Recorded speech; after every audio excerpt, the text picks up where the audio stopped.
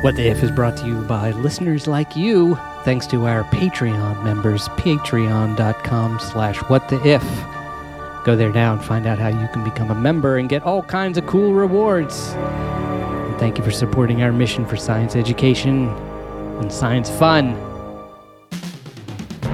Welcome to What the If. Crispy chicken edition. Oh my god. Chicken fried steak. That's just a tease. And I know you're teased by that, crispy chicken. Coming up in just a moment, Matt Stanley, our erstwhile fearless leader, Professor Matthew Stanley of New York University, is a historian of science and is on assignment this week, attending to another emergency somewhere in the history timeline of science. And we look forward to hearing or not hearing what he did. If your life appears to be continuing as normal, then so far he's been successful. But with us is our co-fearless leader from Rockefeller University, virologist Gabby Panicia. How are you? I am good. I discovered a truly terrible thing yesterday, or Oh, at no. least, scientists, one of our things is powers of observation, right? Uh-huh. We notice things, and we tend to notice, humans already are pattern recognition machines. Yes. I discovered a pattern in my life that sucks. You want to know what the pattern is, Phil? Yes. My bedtime and my cat's poop time are perfectly calibrated, such that every time I'm about to go to bed, this animal takes the stinkiest poop I have ever. I had to delay my bedtime like by half an hour yesterday just to air out the room. So if I'm not completely with it, please blame Munchkin and the fact that we get her that, like real salmon food, because god dang it, there's a stank. Wow. The cycles of life. Cycles of life. I can recommend Really timed. Dr. Elsie's super litter, cat litter, or something like that. Very good.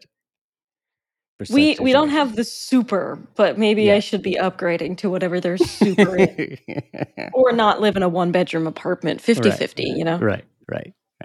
Meanwhile, all the cats who are listening are like, wow, there's some haute cuisine happening down there at Rockefeller. We need to get there. Well, I'm sorry to hear that. But that's a battle between the species, which is something we are. It is the topic today of a sort. We are ripping another story from the headlines, or screenshotting it from the headlines, as one might do these days, and we are.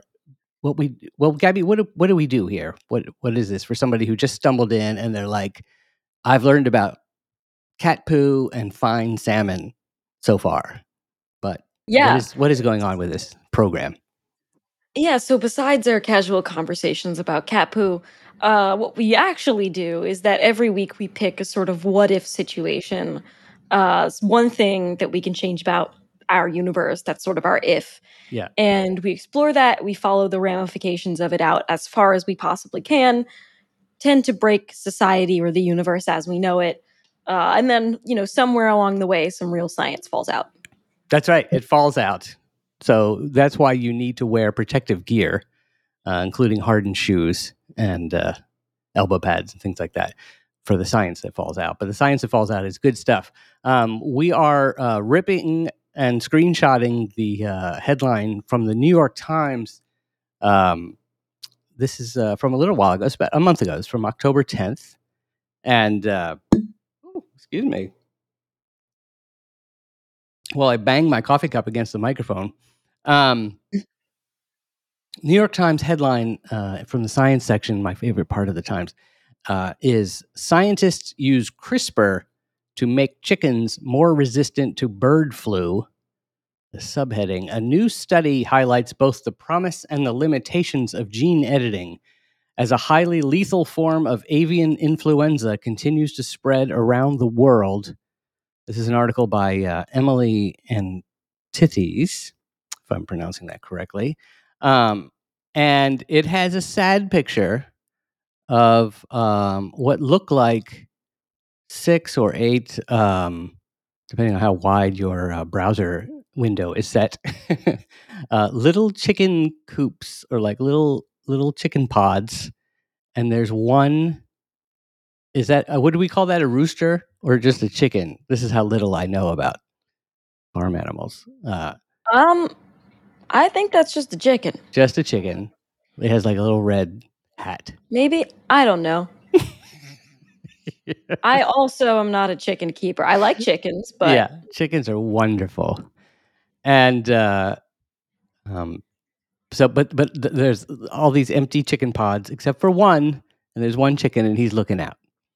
And but he had the good fortune to be photographed by Getty Images and have his face plastered on newspapers around the world. And Emily Entities, the reporter, writes, scientists have used the gene editing technology known as CRISPR, that's CRISPR acronym, to create chickens that have some resistance to avian influenza, according to a new study that was published in the journal Nature Communications on Tuesday. And I know, Gabby, you'll bring us up to date on the actual study. Well, us mere lay people read the popular news.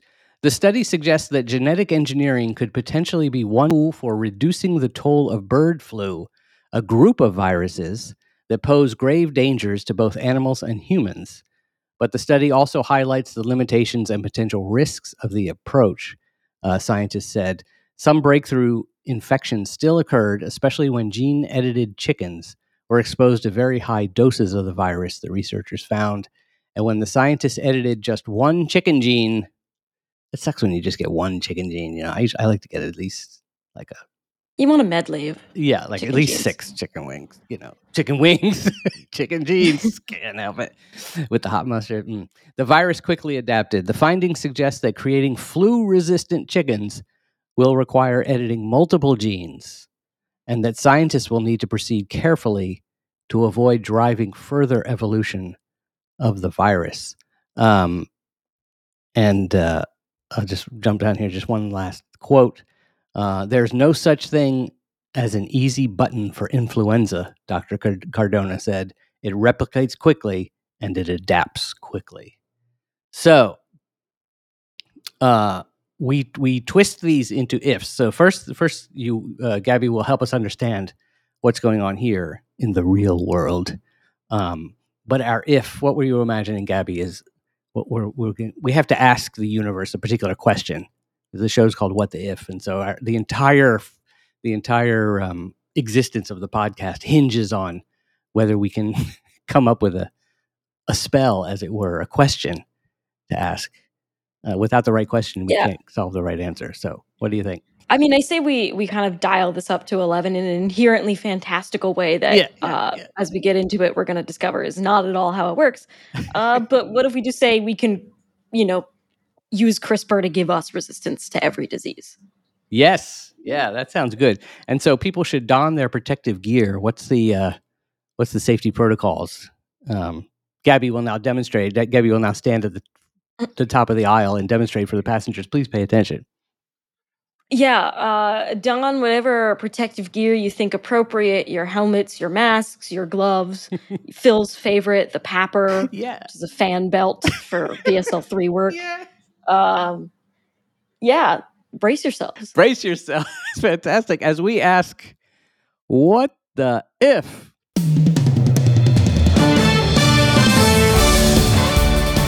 We became masters of the CRISPR and annihilated all diseases? Is that it? Is that the proper? Yeah, I mean, just about, right? Yes. CRISPR in your hands.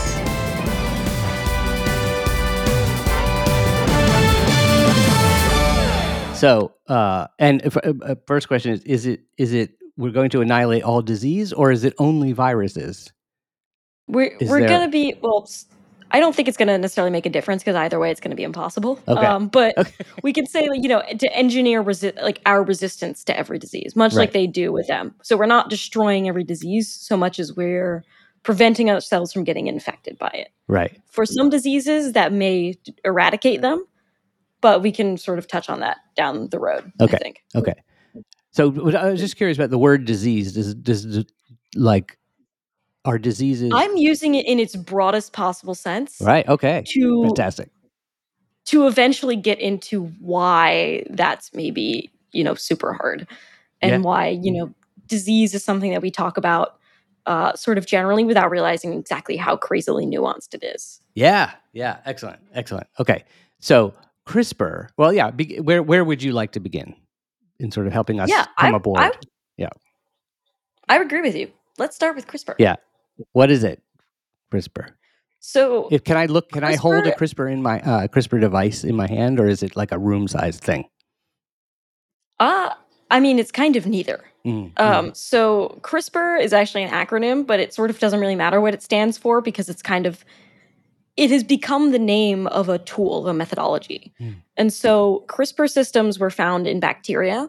They're essentially a way that bacteria, it's sort of like a molecular mechanism, a system of RNA and protein Mm. that guide bacteria to target viruses, essentially. They're a bacterial immune system, you could sort of say, Ah. a way for them to protect themselves against viruses. Because, when you're a little bacterium uh, and you're combating a virus, you're essentially fighting on the level of like, DNA and what genetic material is actually getting transcribed and turned into protein. And so the CRISPR system is a way to essentially selectively and specifically target certain sequences. What we realized is that, well, yeah, this is great for bacteria to protect themselves from viruses, but this is also a really, really selective way to specifically target certain genes. And so to create really, really precise knockouts, alterations of genes. And so to kind of give you an overview of what CRISPR actually sort of does is imagine you have a sequence of DNA. Um, and then you have a guide RNA, is sort of the name of it. It's a little molecule of RNA that is complementary to that sort of a target sequence within that strand of DNA. Right. So, Um, so just if people can make a picture in their mind, so DNA, a long strand of two twisted strands together. yeah, you don't even have to think about it twisted. Just think of Uh, like two parallel lines, right? oh, And think of okay. like, Yeah. or like and then like in that sequence, there's something that you want to take out. Like, Uh-huh. in a sentence, you're getting rid of the word cat. The guide RNA matches that target sequence. It will bind to it. So essentially, like you have a guide RNA that says, look for the word cat. Right. So then that finds it. And then once that's bound to the DNA, it recruits this enzyme Cas9. That's why you hear CRISPR Cas9. Cas9 is the actual like protein that's doing the editing. It will bind to the guide RNA and the DNA at that target site, and then it's going to cut the DNA. And so what happens when it cuts it is that both the body will repair it. But repairing the like double strand breaks that it makes is kind of a very error prone process. And you can sort of mess up that process further by cutting sometimes like multiple places close by. And so with that, what you can do is by introducing mutations there, you can create what's called a frame shifting mutation, which Whoa. ends the protein early.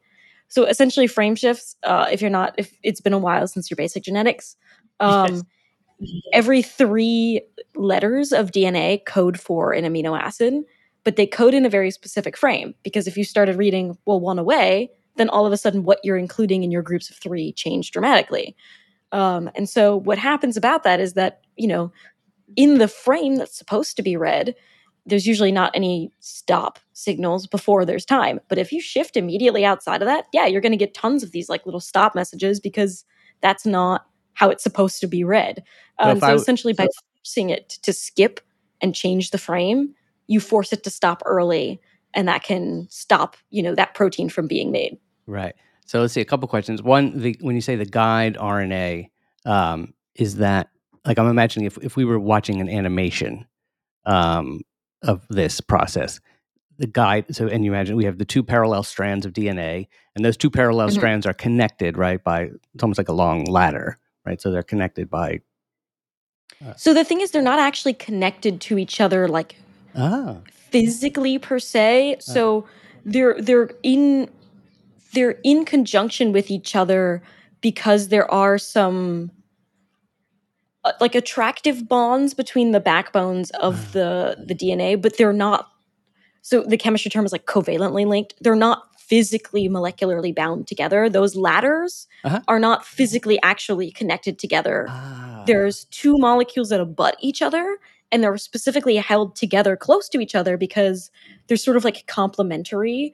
Imagine like it's sort of more like if you put your fingers like really close together, but you don't actually have them touch. Mm-hmm. That's sort of more like it. Mm-hmm. Mm-hmm. They're not actually like interlaced together, Right. if that makes sense. Right. Right. Or And the guide RNA kind of weasels between that sort of gap between your fingers and matches that. So it doesn't break anything between the lines. Right. It sort of like slips itself in there. Wow. And it itself what does that also look like its own little piece of DNA, or what does it look like? What does the guide RNA look like? Or DNA? Yeah. So I mean, RNA is similar to DNA. Yeah. It just has a slightly different backbone structure. And RNAs too, they're generally so a guide RNA is single-stranded. So DNA is the two lines that I'm talking about. RNA is one. But they tend to form a little bit of what we call secondary structure. So because they're just a single strand, in the same way that DNA is sort of held in the helix by the interactions of the nucleotides, sort of just being in close proximity to each other, guide RNAs and RNAs in general will sometimes fold back on themselves by interactions with other nucleotides that are in the strand. So that's what we call secondary structure. And so a guide RNA kind of, has like a little flat bit that's meant to, match with the DNA that's like not, it doesn't have any secondary structure. But then there's a back part of it that does. And that sort of like back part of it kind of, you could think of it as like forming like an arch or like a triangle. And that is part of how Cas9 like binds to it because it's able to sort of recognize that like back like handle part of it. Interesting. This is amazing. Already worth the price of admission, which is $0. But, not if you're on Patreon. Patreon.com/whattheif. Thank you, Patreon supporters, for making this extra valuable, as always. But I say that because my entire life, I'm going to say my entire professional life, but I'm not a scientist. So my entire unprofessional life, I have been lied to by these drawings, which seem to be showing, that all the latter parts of the DNA are connected like that. So very cool. It comes in, and then this Cas9 comes in, and then you were saying, okay, so it's imagine like three letter words like the and cat and bat or something like that. And then when you were saying something comes in and changes the framing, are you saying it's sort of as if it changed the to, or if it was the period bat, or the comma bat comma cat comma, right? It's this long list of things. You're saying it Yeah. would be So th comma somehow. no, it's the other way. Oh. So so say you delete the E in the, right? Yeah. But you still have what needs to be grouped in groups of 3, right? Mm-hmm. No matter what, whoever's reading it is still going to group it in groups of 3, but you've just dropped the E. Now that means your group is going to be, if it's the cat and bat, it's going to be THC period, ATB period, AT, and then nothing.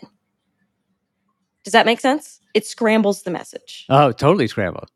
Yeah. So it shifts it. Yeah. And what happens essentially because of that is that eventually you run into, because it's all nonsense now, you kind of run into an eventual stop signal that's in there, that's accidentally in there. Right. Yeah. Essentially, your decoder ring is broken. It's not working. Mm-hmm.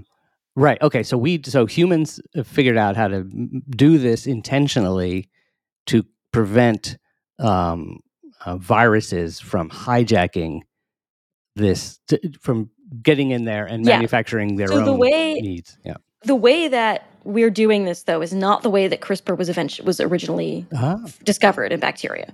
So CRISPR systems in bacteria, like I said, were an antiviral defense. But we're not, when they're talking about engineering resistant chickens, they're not like putting CRISPR in there and they're like, fight off viruses. No. What they're doing is actually they're knocking out things that we call like host factors. So a virus has a complex set of things that it needs, right? Viruses run pretty bare bones They will bring only what genes they need to do what they need to do. And a lot of times that means that they also kind of steal some host genes that they need in order to get other things done around the cell.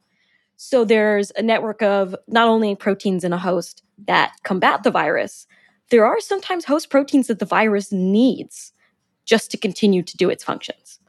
So what they did is they targeted one of those host proteins in chickens, something that flu needs in order to establish what we call a productive infection to make more flu. Is the And host so the chicken the host or the flu the host? the chicken is the host. Okay. Yeah. So they altered one of the chicken's proteins. They got rid of it and found that, the virus couldn't really replicate in them. Now, granted, flu is slippery, so of course it found some other way to do what it needed to get done and quickly changed. Wow. But the idea there is that if you get rid of proteins that the virus needs in order to replicate, you stop the virus from being able to replicate in a certain host. Right. And in this case, chickens. And can we do this with people? So, this is an interesting one. Mm-hmm. Do you remember that really, really unethical experiment that happened with the guy who CRISPR engineered like 2 twins in China? No. Yeah. So this was context. Yeah. There is a blanket ban on this. We are not doing this to children. Like, this is like a universally agreed upon like scientific ethics, and like I think like there's even like a treaty that like multiple nations signed. And this guy went and did it anyway, very secretly. And then just sort of, it's banned because it's not perfected yet, or yeah. And it's also one of these things too, right? Where like, well, what are you editing for? Like it opens up a pretty wide door of like eugenics, etc. Like, how much should we be tampering with human genes? And especially too, right, where there's 2 different types of editing that you can do, right? The chickens in this experiment and then in this study, I believe, were edited off of like germline cells.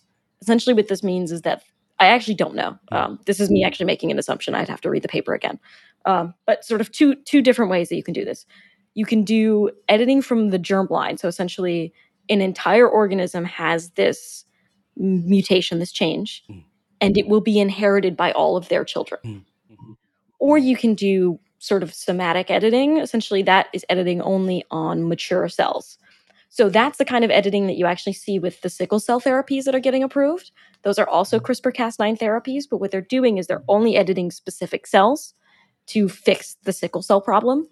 And then, those cells don't get passed on to the next generation. They're not sperm or egg cells.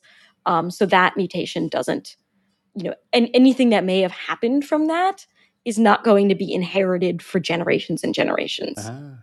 So we are using it on people. So that's for people, the sickle cell. Yeah, we can use CRISPR on people, but not from the whole base. Like we're not doing it whole organism. We're doing it very, very small ways and very controlled for genetic disorders. But the guy who did the unethical experiments on like actual people did it on embryos, and they've actually got to be about 4-year-old children right now. No idea anything about them. But he did it actually to like remove some receptor or something that's like associated with HIV in theory to make people who are more resistant to HIV. But it was also like, if you read his methodology, it's like not good. Yeah. Like, not only did he do like mad science, he did bad science. So it's like a really like bad. It was like one of these things where I was like, yeah, that's not going to make people resistant to HIV. Like, why? Well, yeah, it's yeah, it was one of these things. I'm still angry about it, in case you can't tell. So the TLDR is like, yes, to some extent we are doing CRISPR genetic therapies on people, but not really to more fix diseases than that they currently have, right? Rather than do something protective of future disease, right? But now our fanciful if here is what? How? Essentially, that we are. Yeah. I suppose we're continuing to do our super unethical experiments, like that one guy who got disappeared. He got disappeared?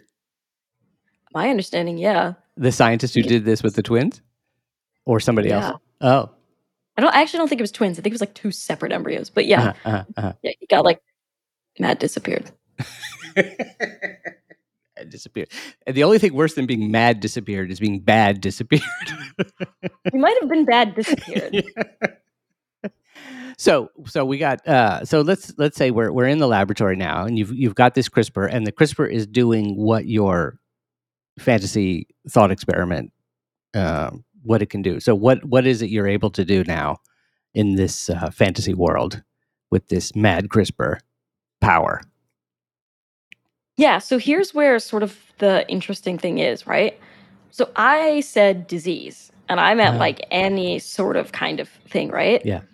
Right now, we use CRISPR for genetic diseases because those are pretty simple to edit, right? Like you can fix the gene that's a problem. You don't just kind of knock out something willy-nilly. You can make a sort of corrected version of the gene that might be aberrant. So for example, if the gene encodes for a protein that doesn't work, you edit it so that it encodes for the protein that does work. Things like that. Yeah. Those are pretty like straightforward to do. The idea of editing you to prevent a disease gets crazy because how do you I mentioned that, viruses need host proteins and that viruses also there are also proteins from an organism that are designed to attack the virus or bacteria or whatever. The sneaky thing about pathogens, like, bacteria, viruses, parasites, sometimes they can co-opt the genes that are meant to kill them in order to help them. Haha. Genius. Evil genius. Yes. Yeah. Genius. Yeah. But Oh yeah. I didn't even realize that. so sometimes by knocking out one gene that you're like, oh, this virus needs this gene, you could be crippling the ability to fight a different pathogen. Oh. Yeah. So, for example, I think I hope this is correct, but if I remember correctly, there's a thought that so there's something called heterozygote. I'll use a different example than what I was going to use, and I'll use the more straightforward one. So the thing with like genes and disease is that like the relationship between what's passed on can be and a disease that it's like evolved to deal with can be sort of complicated. So there's something that's called like heterozygote advantage. We're having one copy. So essentially, we have 2 copies of every gene in our body, one from mom, one from dad, and having one copy of a gene that is considered like bad is actually can be good for you. Having both copies of that bad gene is really bad, and having no copies of the bad gene is like fine.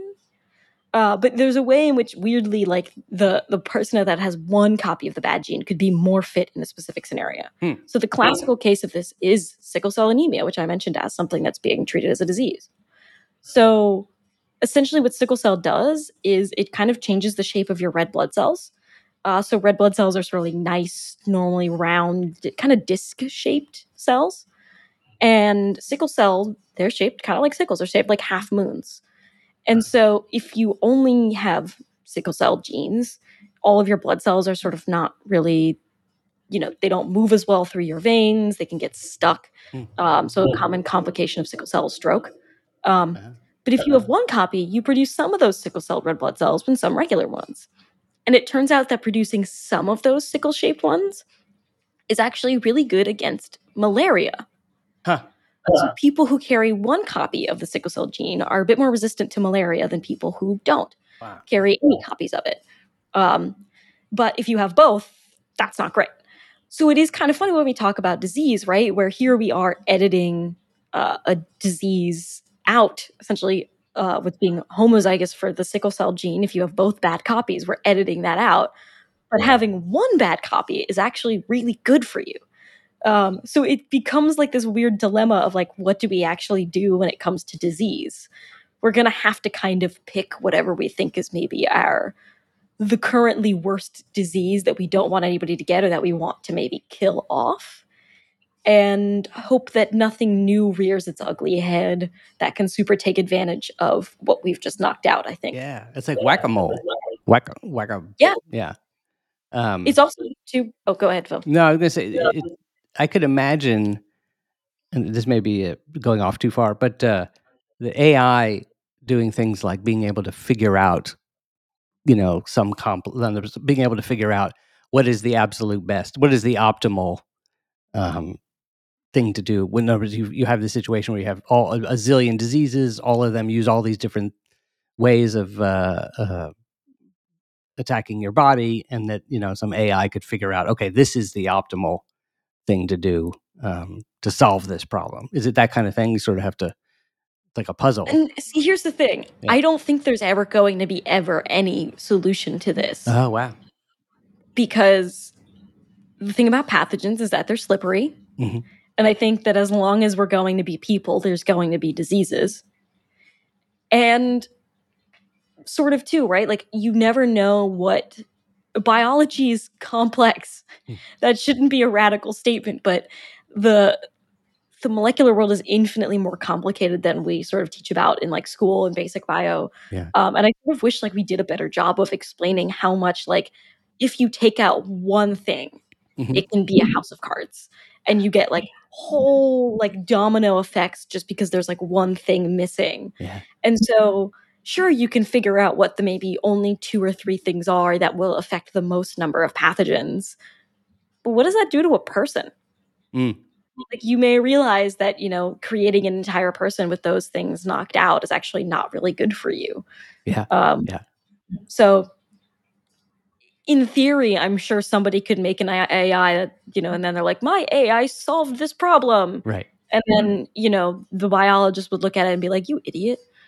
Um, this is really common. Actually, it's kind of funny. A lot of like, I don't want to say a lot of computational people. There's a specific type of like modeler kind of scientist who thinks that like everything can be modeled and that Mm. everything boils down to math. And then they get really, really pissed when they come to biology, thinking that they're going to like solve all of our problems. And then they find out that biology is wet, and that our that we have like intrinsic variability. And it's like, there's so much weird stuff that happens in biology where that's kind of just like one part witchcraft, one part nonsense, 6 parts real science, that it does piss off the modelers because they're like, what? Like, yeah. So I'm sure that somebody will try something like this, and I'm sure that they will be generally laughed at as mean, but a little overzealous in their claims. Yeah. Yeah. Yeah. Well, I guess at least I imagine that testing it in a simulation,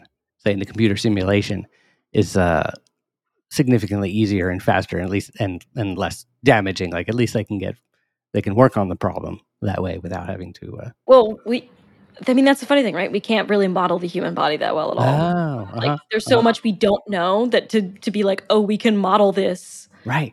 is Right. a lot of like the number of times still that we find something out because something was knocked out in a screen, or like something else came up in reaction, Mm-hmm. and we're like, Mm-hmm. oh, we didn't know those two genes were related, is insane. And think about how many different cell types you have in your body, each one of them sort of running a slightly different script for what they're doing. Yeah. It's ludicrous. Yeah. Yeah. It's more. It sounds. It's more like trying to model, which we do in crude ways, but like model a civilization. With billions of people doing billions of different things, living in an Yeah, environment and that then keeps there's changing and stuff. Yeah. yeah, and there's always going to be something that you can't account for. Yeah. You're like, oh my god, our models didn't account for Czechoslovakia, discovering time travel, That's and that that's a good there's one, by enough the way. things that will do I like that. the specificity of that. It's Czechoslovakia that discovers time Look travel. at Matt will know actually what maybe that's actually what Matt's combating today. Yeah, could They be. discovered time travel, and that's what Yeah, he's battling in a today. specific historical cultural context. Yeah. Um, Mhm.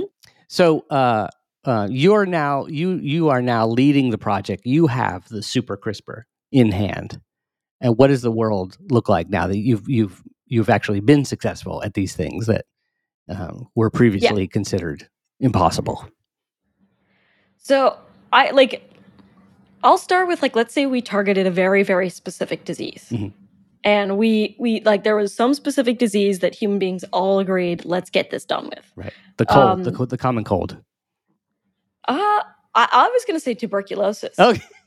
I had a Um, low bar. I mean, the common cold is actually like a perfectly fine No, virus. no, you went I have more like Bill Gates. yeah, a little bit. Yeah. I mean, so human beings have actually we have a pretty good track record of like if the entirety of every human being on the planet Mhm. gets on board with we're going to eliminate a disease, Yeah. we've actually been okay at doing that. So for example, smallpox Mhm. is eradicated, and then polio is one that we're actually pretty close to Mhm. shutting down on. And it's really interesting because polio was fairly abundant. Um, and it's an enterovirus, so it's sort of like gut related, if I remember correctly. And so it exists in stool samples. So people have a lot of like historic samples Ah. that have polio in them. And so we have to get rid of all polio in labs because it's being eliminated globally elsewise. So they want to eliminate it from labs as well. Ah. But there's so much stuff that people are realizing they're going to have accidental polio scares with because just like there are all these historic samples or like something in a freezer that like is maybe mislabeled, but because it was just around for so long, they had polio. Um, but yeah, we've eliminated diseases in the past. So my thought was going to be figuring out some way to eliminate Mhm. tuberculosis. TB still affects people. It kills actually a pretty significant number of people every year. Hmm. We don't deal with it as much in the States. But TB is one of those things. It's a bacteria. It's pretty persistent, is sort of what we say, where it's capable of existing sort of in a quiet state in your body for years and then not really spreading any further. Um, and it's also pretty good at becoming drug resistant. So I think that makes it like a good candidate for us to, in theory, do some human self CRISPR editing to get rid of. Yeah. Yeah. So you do it and you're successful, and then you go and you do it. In other words, somehow you in this thought experiment, you found the magic bullet, or maybe you just found multiple magic bullets to actually use CRISPR to turn off all diseases, right? All Yeah. viruses. So the idea is that like you're not turning off necessarily the virus once it's in. You're preventing it from getting in the first place. Right. Right.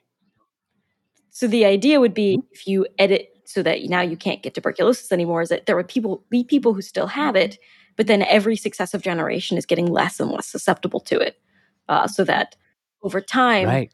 really not many people are getting infected with it, and you could, essentially crush it.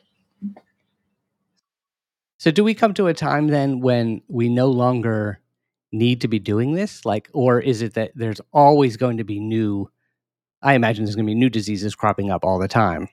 It's sort of a never ending. Yeah. So Nature, continues to manufacture them. I figure there's like a two-part race you're running here, right? One race is Uh-huh. against the pathogen. Viruses, in particular, evolve extremely fast. So Uh-huh. even in the scope of this one study, when they found that the chickens that didn't get sick, they found chickens that did get sick among the ones that were supposedly resistant. And from those chickens, the virus was mutated to use different proteins to avoid needing the one that they knocked out. Mm. Um, so, these viruses wise, I think they're going to be able to run that race. We still also do run the risk of things jumping from other species. Say maybe that gene that we knocked out that makes us resistant now to tuberculosis was the gene that was keeping us from getting uh, some random insect virus. Like, there's a lot of Mhm. Mhm. random things that might, by knocking them out, create you susceptibility to something new that we haven't been before. If we're trying to like Yeah. specifically target one disease at a time, over, thousands and thousands of years, we might slowly, eliminate two or three. But I'm of the mindset that maybe it should be one of these things that, all right, TB is gone. Let's reset everybody to what we were before and then figure out what the next one Uh-huh. is. Uh, just so that new things don't crop up in the meantime and that we don't end up as some weird genetic house of cards. Because the time scale that we can just knock out genes is not the time scale of evolution and compensating for the knocked out genes, or at least not the time scale of our Yeah. evolution. So it's not like we Yeah. could evolve to handle the differences that we've made. No, we would just have to deal with them. Um, Yeah. It's interesting because basically it means that the fight against disease is a fight that will never end. It's not like, oh, we'll be done and then that's it. It's just going to be a continual battle because nature is unbelievably ingenious, or evolution just continues to mix and match Mhm. things to annoy us, to take our chickens from us. How does this go into the future, whatever distance into the future you think would give you a good overview as to how this story has turned out? How have you been transformed? How has the world been transformed by this super CRISPR? I mean, I'm on the side of we'd probably all be genetically pretty messed up. But no, it would be sort of interesting, right? What we choose to value as like the disease that we're stopping. So maybe we get rid of all genetic Yeah. diseases. That's amazing. That would be like really cool to be able to, solve like metabolic problems and just like, immediately fix things like that. Yeah. In reality, I imagine maybe like a lot of complicated like every time like a new disease rises up, even if it's like a new strain of flu, which there's always like a new strain of flu, everybody panics and gets flu deletion, and then flu season ends like it always does, and then something else comes up, and then people panic and change this about themselves. So I sort of wonder about the like fad of that. Mm. And I feel like sometimes too with people, we like to go for whatever's flashy, not necessarily what's most guaranteed. So I wonder if like something simple like vaccinations will wane. Because even though the vaccines are incredibly effective, people are maybe like, oh, I can just get it CRISPR now. This is the new thing. Yeah. And instead just kind of like don't get their flu shots, and then it gets worse. I don't know. That's cool. That's cool. Yeah, but this is a fascinating one. And in the after show, which is I'm afraid only for Patreon supporters, I'm going to ask. I'm curious about how do I get my CRISPR treatment? I don't know exactly what happens. So our Patreon in our post show, it's called the post show.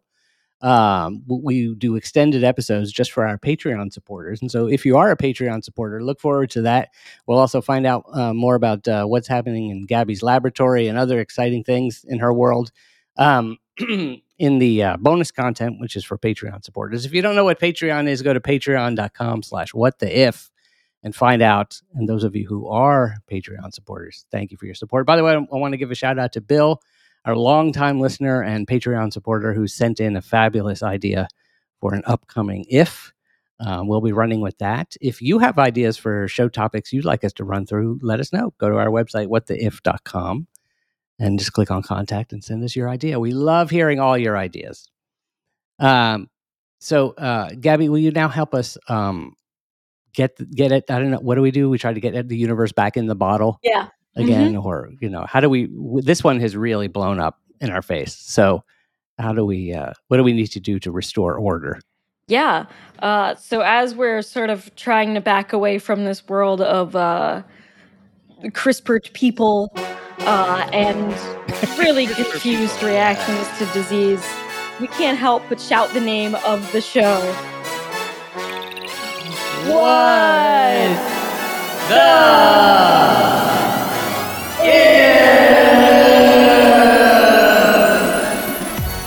Thank you all for listening. I hope you had a crispy time. CRISPR is just one of the great. We'll also find out in the post show just for Patreon supporters. I'm dying to ask Gabby when they named it did they know it sounded funny, and I think they probably did. Thank you all for listening. We'll see you next week.